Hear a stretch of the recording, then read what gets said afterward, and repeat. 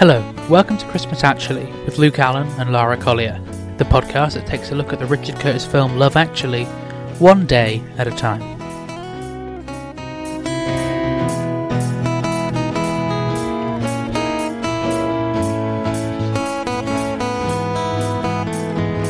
It's Tuesday the 15th of December, actually. I'm one of your hosts, Luke Allen. I'm joined, as always, with my co-host, Lara Collier. Salutations. And our two special guests, Kelly Hansen. Hi there. And Alex Wilde. Hello. So before we get to both of you introducing yourself, I will say to the listeners that this episode was lost. We completely lost the recording of this episode. I'm sorry, Me. It's all my fault. We makes it sound like we've got like a whole team behind us. It's just me in a room. Technically, editing. It was your computer. It wasn't you. Yeah, but it was me not giving it a good name to save as to know whether I had it or not, and it appears I didn't have it, and so we were Luke, trying to figure out what to do. Here. I'm trying to give you credit here. I need to humanize myself so the listeners can relate. Okay. So I appreciate both of you, Alex and Kelly, for coming back, and Laura, obviously, for coming back to re-record this episode. We have actually completed the entire show now, well, except for the very last episode in the new year at some point. But so it does actually mean that Alex and Kelly, you have both not only recorded this episode together before, but both come back for the special. So you may be best friends at this point, which may defeat the point of the show. We are, actually. Yeah, we've been hanging out a lot. Yeah, so. I've been going to America quite a bit. Yeah, it's actually really irresponsible. So, Kelly, would you like to tell our listeners a little bit about who you are? Sure. So my name's Kelly Hansen. I'm one of the hosts of Rocky Horror Minute, which is a minute-by-minute podcast about the Rocky Horror Picture Show. I'm also, when there's not a pandemic, on the DC Rocky Horror Cast, the Sonic Transducers. So... Interesting. Yeah. If you're ever in DC post-pandemic, please do come to one of our shows. And Alex, who are you? I still haven't seen Love Actually. That's about it, yeah. That's your fact. You play guitar and you have not seen Love Actually. Yeah. And what's quite funny is in recording this episode first time round that you had half an hour warning beforehand. So you were like the least prepared guest we've had on. Now you've had a month.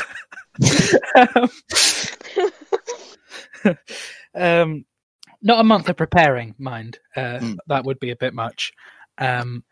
So my first note is because I did go slightly through, I had my local, so I went slightly through what I started the episode by talking about, which was Lara watching About Time for the first time. So Lara, let's talk about that. You probably don't remember half of it now, but you watched About Time for the first time. How did you find it? I loved it. It was so good. Like, it did shock me of how good it was, and I understood why you were raving about it, and was trying to convince me to watch it for how long? A year? Shall we say? About a year? I'd say about a year. Yeah, way before I started the show, I was still talking about it being a beautiful film. Well, there you go. A year. Yeah, I'd say a year. I'm pretty sure I remember talking with you about it when we did those music videos, which were 11 months ago. It was the 5th of January or something. No, it wasn't. No. That's not real. Crap. But yeah, like I said, About Time was great. Really shocked me, and I do recommend it to every single person on this planet. So yeah. Yeah.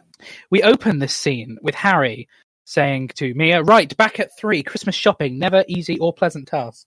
She says, are you going to get me something? And it's like, come on, Mia, I hate you. Well, I mean, I guess her devil outfit made sense then. Well, yeah. It was also a bit OTT, but yeah, it made sense. Well, yeah. He says, I don't know, hadn't thought. Where's Sarah, by the way? She couldn't make it in today. Family thing. That's a word for hangover I've never heard before. See you later.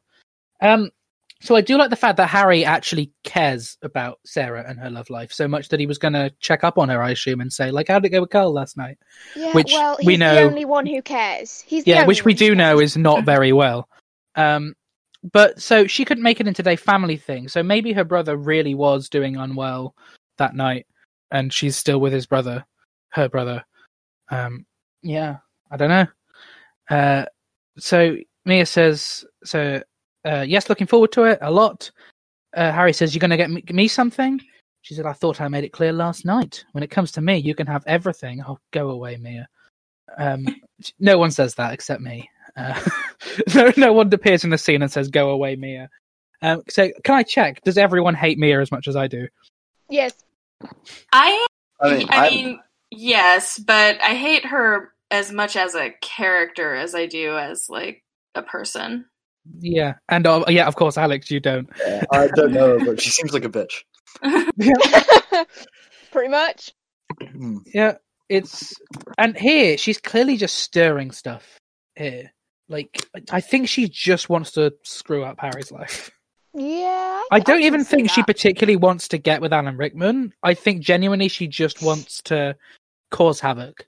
Yeah, I can agree with that. She wants to get whatever she can. Like, she's getting a necklace, obviously, presumably sleeping with your boss could behoove you in a material sense. That's what I think her motivation is. Yeah. And I mean, he is also Alan Rickman. Like, he's older than her, but he was a very handsome man. But, you know. Yeah, I think there was a deleted scene at one point where she says to someone, like, I'm a bit bored, might as well have an affair with my boss. It's just, all right. Well, You ever having one of those days? And the friend that she actually talked to in that deleted scene is Mark. nice. Because it was going to be implied that they, like were good friends for some reason. I don't know. Mark is who? Mark is the guy who turned up at Juliet's door with the cards. Oh, okay. Well, good. Those two deserve each other. We talk Agreed. about this during the card scene. I have certain readings of his story that makes me not mind it so much. Fair. Yeah, that's true. I mean, it's a bit of a time warp, but I do remember discussing that with you. Personally, that is not my reading of the scene, but that if that were the case, then he's not so bad. But yeah, it's.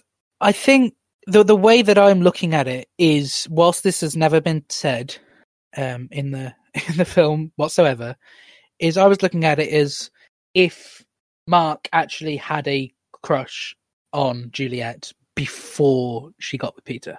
And then, I've said it a lot on the show, so the listeners will be very, very bored of me continually saying it, but essentially my reading of their story would be just that, say, like, Mark invited Juliet to a party, and he obviously invited Peter along. He was holding a party almost specifically in order to woo Juliet. And then Juliet falls for Peter at the party. And so for like the first few months of their relationship, he's thinking, I'll just wait for them to break up. And then there's still that kind of thing in the back of his mind before, like, until it goes away, if that makes sense. So that way he has always had something for her from before it was a conflict of interest with Peter. Yeah. But the film does nothing to tell us that's the case. Yeah, we kind of just have to use our imagination. And I don't know why I want to give Mark the benefit of the doubt. I don't know. I think it's just I like Andrew Lincoln's performance. He's not even in this scene, but he's got he's it. My favorite scene is part of their story, which is the scene where He does those turnarounds. Well, yeah, and the bit just before that when Keira Knightley's watching the video. Oh, yeah. Like, Keira Knightley's performance is amazing. It's just... Okay. Well, how many times have we heard this now? I don't know, but it is. So Harry says, what do you need? Something along the stationery line? Are you short of staplers? She says, no, I don't want something I need. I want something I want. Something pretty. He says, right. And it's just... Just shut up. Yeah, just... Obviously the point is that we're supposed to hate Mia. Like, it's not a negative thing of the film, but she angers me so much. I mean, like... There isn't a single likable trait about her. At least still she's not Sarah and Carl. Yeah. At least she's got some personality, even if it's a bad one. That is true. Actually, yeah, that's true. I can agree on that. I feel like I've been really horrible to Sarah and Carl this whole show. Yeah, well, it's fine. So, I mean, have we got any other final comments on this little bit before we move into the shop? Nope. Yeah, I'll take that as a no. There we go. So we move into this shop scene. And for you, Alex, try and set your mind back a month ago to when you first watched this. Was it a surprise to see Rowan Atkinson in this film? Yes, very much so. Yeah, he's only in this scene and one other brief moment in the film, but it's just kind of... So, yeah, we've got this scene in now the shopping mall, and Karen says, "Sorry, I'm late, had to drop off Bernie at rehearsal." "Right, listen, you keep yourself occupied for 10 minutes while I do the boring stuff for our mothers." And the salesman says, "Thank you." Salesman is called Rufus and is played by Rowan Atkinson, obviously. And this scene is one of the most complex nights of filming for the film. They started at 9 p.m. and finished at 5 a.m., filmed in Selfridges. And it was based on a situation where Richard tried to buy a Christmas present in New York, and just they kept wanting to add more and more things in terms of gift wrapping. Well, I like that it's like based on something that's happened to him, because it's not like, oh yeah, this could possibly happen. Like, it did happen. Like, I just think that's... Yeah, I kind of... Well, they always say write what you know, and that's something which I think is definitely a sort of important thing when it comes to screenwriting. So, Rufus says, "Looking for anything in particular, sir?" "Yes, that necklace there. How much is it?" "It's £270.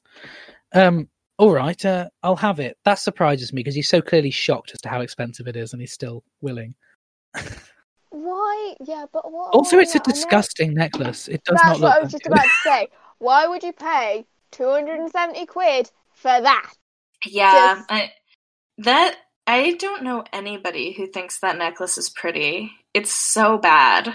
Also, apologies to all of our listeners that is our album artwork for every episode they listen to. But I mean, it was kind of yeah. It was kind of the only image, the only prop from Love Actually that I felt worked and kind of expressed the film. But it's definitely not that nice a necklace. No, I mean, the price does make sense, because if that's real gold, it's ridiculously chunky. Like, it's basically a gold bar around your neck, but it is just hideous. That would be so heavy to wear if you think about it as well. Yeah. I don't... But and like... he's in a rush, sure. But she asked for something pretty. She didn't ask for an ugly block of gold.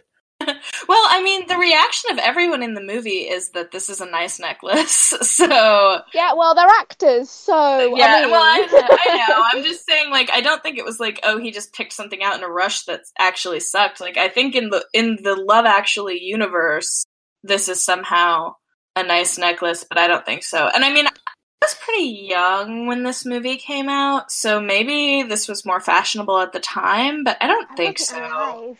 Yeah, let's say we didn't exist. I know. Yeah. Well, Wait, Alex, I'm did you age exist? tag. When did it come out? When did it come out, Luke? Around Christmas 2003. Yeah, I would have been alive.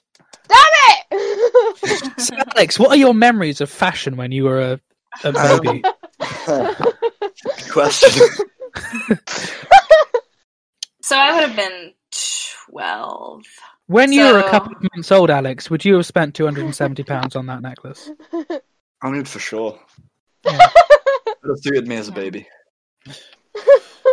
Yeah, on a nice chunky baby. Yeah. Oh, great.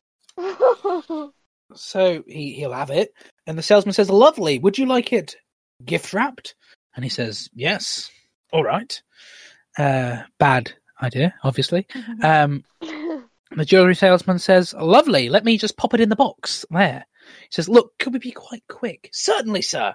Ready in the flashiest of flashes." There. I realised from my actual transcript, I don't have any notes as to what he's doing. So I'm, in fact... I remember what he's doing.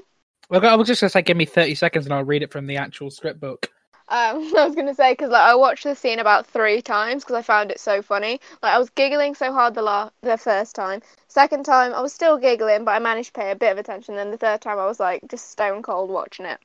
That's good. It's good that it's so effective on rewatch. Yeah. But it still makes me giggle. Right. So, would you like a gift wrap? Yes, all right.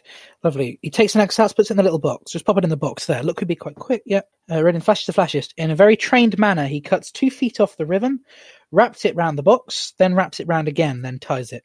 There. That's great. Not quite finished. Rufus opens a drawer and takes out a see-through cellophane bag. All the while, Harry is looking round nervously. Look, actually, I don't need a bag. I can just put it in my pocket. This isn't a bag, sir. Really? This is so much more than a bag. He opens the bag, opens another drawer, and takes out little dried roses. Harry continues to look worried. Could we be quite quick, please? Prontissimo. Then some lavender, and sprinkles it in the bag. He then opens another drawer and takes out a 4-inch stick of cinnamon. What's that? It's a cinnamon stick, sir. Actually, I really can't wait. You won't regret it, sir. Want to bet? Looking round more frantically. 'Tis but the work of a moment. He twists the top of the bag, ties the cinnamon stick on it. Almost finished. Almost finished? What else can there be? You're going to dip it in yogurt and cover it with chocolate buttons? No, sir. We're going to pop it in the Christmas box. But I don't want a Christmas box. You said you wanted a gift wrap, sir. I did, but this is the final flourish. Can I just pay? He's looking desperately round. Rufus is putting on a protective glove. All it needs now is a sprig of holly. No bloody holly. But sir, leave it. Just leave it. Because sure enough, Karen is right there. Harry bounces away from the counter. And this is, it's definitely one of the more memorable sequences of the film. Probably just because of how much of a surprise it is to see Rowan Atkinson, apart from the fact that he's on the bloody poster. Yeah, true. But it's God, good. I just love that scene way too much. I giggle at it, even though, you were just reading it. I'm not watching it. It's still making me giggle. Pop it in the Christmas box is one of my favourite lines from the film. It's the way he says it. Pop it in the Christmas box. And I'm like... Yeah, well, Rowan Atkinson can be given any lines and make them funny. Yeah, or no lines at all, as in Mr. Bean. He was hilarious. Yeah, that is true. Because he does a show called Maigret, which is a genuine, serious crime drama where he plays a detective, and I can't watch it because hearing Rowan Atkinson say words makes me laugh. Oh God, yeah, but here's something else. Rowan Atkinson is Zazu from The Lion King. I can't take Zazu seriously because I'm just imagining Mr. Bean in my head. I don't know. I can't think of any other comedian or comic actor who has such a presence that just the sight of them makes you laugh. Yeah, I don't know how he managed it, and the fact that he can literally say the word bean and he kills a room. He actually kills a room by saying. Yeah, even you saying that reminds me of him saying that and makes me chuckle. It's Rowan Atkinson is definitely a comic genius. Let's go here then. What's everyone's favourite Rowan Atkinson role? Probably Johnny English. It's got to be Mr. Bean for me. Yeah, Mr. Bean, without a shadow of a doubt, Mr. Bean. They're all up there for me, but for me it's Keeping Mum, where he plays Reverend Goodfellow, which is such a great movie where Rowan Atkinson is actually one of the only more serious characters in it, and it's a whole movie, a comedy film about Maggie Smith being a serial killer. I want to watch that. Where can I watch that? I don't know. I could lend you the DVD, probably. I don't have a DVD player. Maybe that would cause difficulty. I don't know. You probably find it somewhere. I don't know. I'd probably pay for it on Amazon or something. Yeah, it's a brilliant movie. To be clear, it's Maggie Smith playing a serial killer, not the movie is about the actress Maggie Smith being a serial killer. It's Maggie Smith playing. Because I would love to see that. All right. I'd watch that movie to see too. Professor McGonagall murdering people. All right then. Yeah, but I like the concept of them casting someone else to play the role of Maggie Smith in a film about Maggie Smith being a serial. Who would you cast to play Maggie Smith in a Maggie Smith serial killer movie? We're going there now. Who would you cast? That's a good question. I'd say Julie Walters. Yes, that's actually good. I like that. Yeah. I'm trying to remember her name. Do you know what? It wouldn't work, but I'd want to see it. I want to see Dame Judi Dench do it. I don't know why I thought you were going to say Alan Rickman. I would go with Shirley MacLaine if she can do an English accent. I don't know if she can or not. I have no idea either, but Shirley MacLaine would be good. And if we're going that sort of era, Glenda Jackson might do it quite well as well. Yeah, for sure. But yeah, there's our casting of our new movie where Maggie Smith is a serial killer. Let's get together and do this, guys.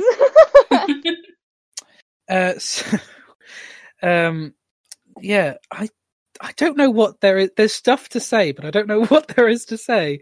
It's just comedy gold, this whole sequence. I think it's just it proves because this film is it's a romantic comedy. There is, of course, comedy in it, but it proves a lot of Richard's comedy skills.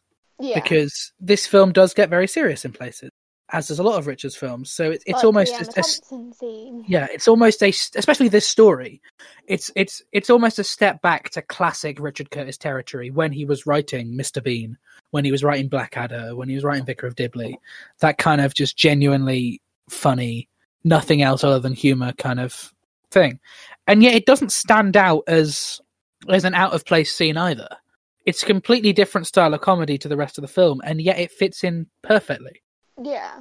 It fits in the Christmas box that is Love Actually. Oh, wow. Just wow. He just pretended to lose the audio from the last episode so he could work that in. Probably. I mean, it's something Luke would do, let's be honest. Yeah. Although, to be honest, I am kind of bored of editing ever since editing that Christmas Eve episode that's coming out. Oh, don't even. So what else have we got to say about Rowan Atkinson as the jewelry salesman? Because we're doing really good for time. Well, basically, I think that, like you said, the humor in this scene is great, but there's also a decent amount of suspense. Even though this is such a realistic thing, because even though it's the stupidest thing in the world to go buy a present for your mistress when you're literally shopping with your wife, there are so many men who would do that and be like, it's fine, I'll just grab it while she's off doing something else. So anyway, the suspense in the scene really, it adds a fun element that you don't get in a lot of the rest of the movie. Yeah. And that's why I think it's so weird that it doesn't feel out of place.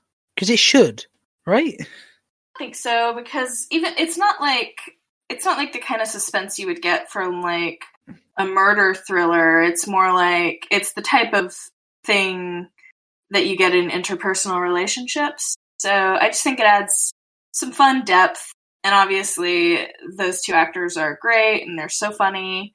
It's just it's a shame that it's such kind of a sad point of no return for Alan Rickman. Yeah. But because I mean, until then you don't really know if he's actually I guess the real thing is when he asks her back at the office what she would like. But until then you don't really know if he's going to cheat on his wife. Yeah, and to be honest, it's never actually explicitly said as to whether it's just the necklace or anything else. What do we think about the fact that Rowan Atkinson was originally intended to be a guardian angel in this scene? So he was like deliberately drawing it out? Yeah. And obviously the scene he's got later on with Sam in the airport as well. It's like his two scenes. He's actually like, because this happens is the reason why she ends up finding out about the affair. Because I think in him dragging it out, she catches him at the jewelry section, so she's suddenly interested in what he might have bought her. Yeah. And then later on, he takes ages as well to hold up the airport security so Sam can slide right through. And there was going to be at the end just a thing where he kind of just magically disappears and it was going to be revealed that he was an angel. Do you think that reading would have worked? How do you think it would have flowed in the film? Yes, but I like that they kept it subtle. Yeah. I don't necessarily think that the addition of explicit supernatural forces would have added a lot to this movie. There's a sitcom, I don't know if any of you have seen it, a sitcom called Rev, starring Tom Hollander as a vicar. And in one of the very last episodes, spoilers to anyone if they're planning on watching Rev, just skip about 30 seconds or whatever ahead. In one of the very last episodes, the vicar's having a breakdown and a crisis of faith. And he meets this homeless man while he's out on a walk. A homeless man played by Liam Neeson. And and he sits and talks to this homeless man who at first is just saying stupid things, but then the homeless man turns to him and he says, you know, we all have our crosses to bear. Just know whatever you're going through, I'll be with you. And Liam Neeson like walks off, then turns around, and the homeless man's disappeared. And it's supposed to be like, you know, it's up to your own interpretation as to whether it was, you know, a message from God or whether it was just a crazy homeless man. I would have liked to have seen something like that done here, where like, you know, they turn around and he's just not there. Mm. Maybe. Yeah, but shout out to the sitcom Rev. It's one of my favorite shows. It's brilliant. It was recommended to me when I did 2 Minutes About Time. It was recommended to me by Ewan McIntosh, who listeners may know as the guy who played Big Keith in the UK version of The Office. And yeah, I bought the box set straight after he recommended it to me, and it's great. So shout out to Rev, show from like 5 years ago. But yeah, my notes are out, but I feel Karen appears, spots him. He says, "Oh, loitering around the jewellery section, I see. No, I was just looking around. Don't worry. My expectations are not that high after 13 years of... I'll start that again. Don't worry, my expectations are not that high after 13 years of... Oh, but you always love scarves." And it's... Yeah. And I do like that later on they do make a brief callback to the scarf thing as well. But it's... In seeing her at the end, it does kind of bring the sadness into this comedy. And Alex, the first time you saw this, did you twig from Emma Thompson being there that he was having an affair and buying this necklace for someone else? I just thought he was in a rush. I think he was late to work or something like that. I didn't realise he was in an affair. That is fair. If I went out shopping on my lunch break, this would be irritating just for that reason. I'd be like, hey, I got places to be. Yeah. I've definitely had that where I've gone and done stuff on my lunch break and I'm thinking, this is taking way longer than it should. How do I tell them politely that I need to go? Yeah. I mean, in general, if I were not in a rush, I would be actually very charmed by this. I know, like, the idea is it's supposed to be like, oh, how annoying would this be? But realistically, like, that's the kind of thing I would love, especially if the shop assistant was really into it. but not if I, you know, my wife was coming back. Yeah, it does seem like something that could be charming, definitely. You don't get to actually see it properly as to what it would have been like. I would like to see someone opening it up and seeing what the experience is actually like in seeing it gift wrapped. But obviously we don't get that. It seemed like he got the big gift wrap, right? Because he left and then he had to come back later and it was just in his pocket. Yeah, I was going to say, did he not get it completely gift wrapped? Because it doesn't... It's just a box in his pocket. I think after that traumatic experience, he was like, no gift wrapping. But yeah, it would be quite charming and sweet and add something to it. And by the sounds of things, he's not charging extra for gift wrapping either. So that's good. It's compensation for paying 260 odd quid on an ugly necklace. You might get a bit of cinnamon with it. I'm sorry, the cinnamon stick was so weird. I know cinnamon is like a Christmassy thing, but I still find it weird to this day. Like, it's weird not even just like a cinnamon spray, but like just a cinnamon stick. Or like cinnamon scented powder like he did with the lavender. Yeah. But to actually just shove a cinnamon stick in there. I also feel like lavender and cinnamon are not complementary scents. But yeah, I was thinking that. Yeah, so it'd be a bit overpowering, wouldn't it? Yeah. Well, cinnamon has a more like oaky sort of woody sort of smell, and then like lavender is more like sweet and flowery, so like I just didn't see how that worked. Yeah. Imagine unwrapping something in a box that big and then finding it to be a tiny neck. Oh, to be honest, that's like what my nan does at Christmas. She tends to do that sometimes, where like they'll get something, but they'll put it in like a completely different sized box just to confuse everything. I mean, which I always respect. Right. She does it so that we can't guess what's in there. I have unwrapped a giant box that was full of boxes that eventually got down to a jewelry box, so then I was pleased because it was jewelry, but then I would be so disappointed if I opened it up and it was that necklace. Yeah, but like, right, I think the only time where that would, another time where that would work, where you wrap it like so massive and like you've got so many layers to get through, is like if you're proposing at Christmas, because I actually think that would be quite sweet. Like, I've got to go through all this. Oh, you want to marry me? Yay! Something like that could definitely work. I think yeah. What I'd find funny is if the company that make the necklace see our logo for the show, and they're like, "Hey, maybe we'll see if we can sponsor the show. We'll just listen to this episode, and we're just saying horrible things about the necklace." Just like, it's a horrible necklace. It's terrible. They had like custom ones made up for all of us that they were going to send. Yeah. Oh, they send me that necklace, and I'm selling it. In their defense, it might look better in hand. So send it anyway. Yeah, exactly. I mean, if nothing else, I can melt it down. But first thing I do with that necklace is selling it and buying a guitar. Honestly, same. Have we got any other comments on this whole scene sequence? Nope. Okay. Well, where can our listeners find you on social media, Kelly? You can find me at RockyHorrorMinute.com. And we're also on Facebook, Instagram, and Twitter.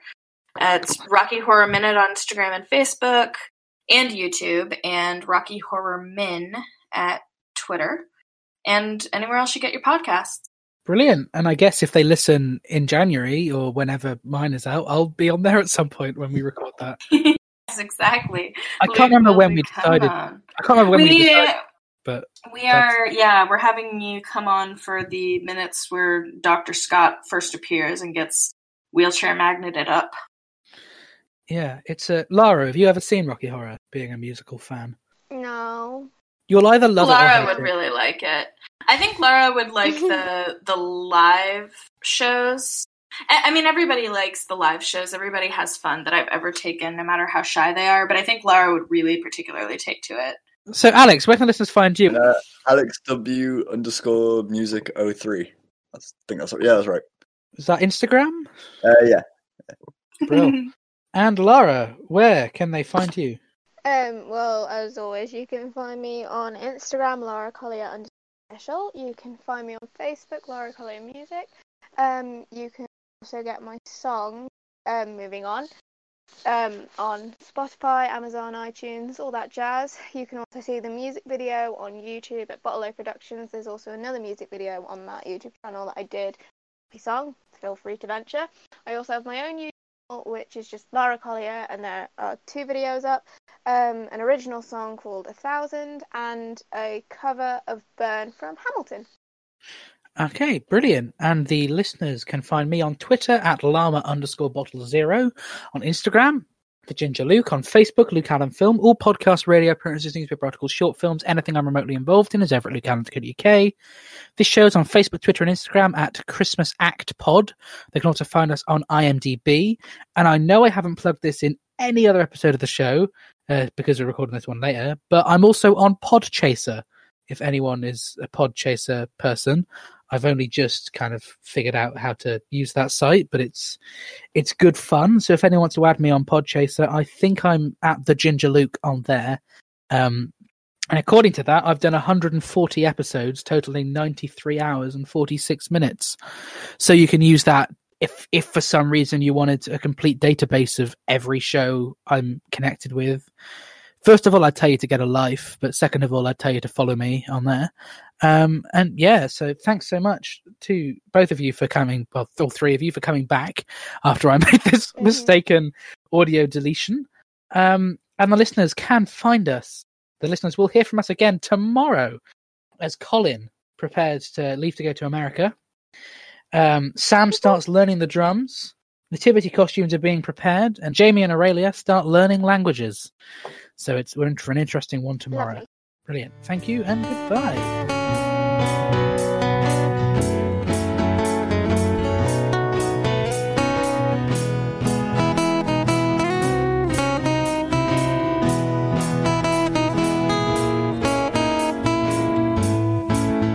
The Christmas Actually theme is performed by Ethan O'Mahony and is a cover of God Only Knows by the Beach Boys. Christmas Actually is produced by Bottle O Productions and is distributed by Lemming Drops Studio. For more podcasts and blogs, visit lemmingdrops.com.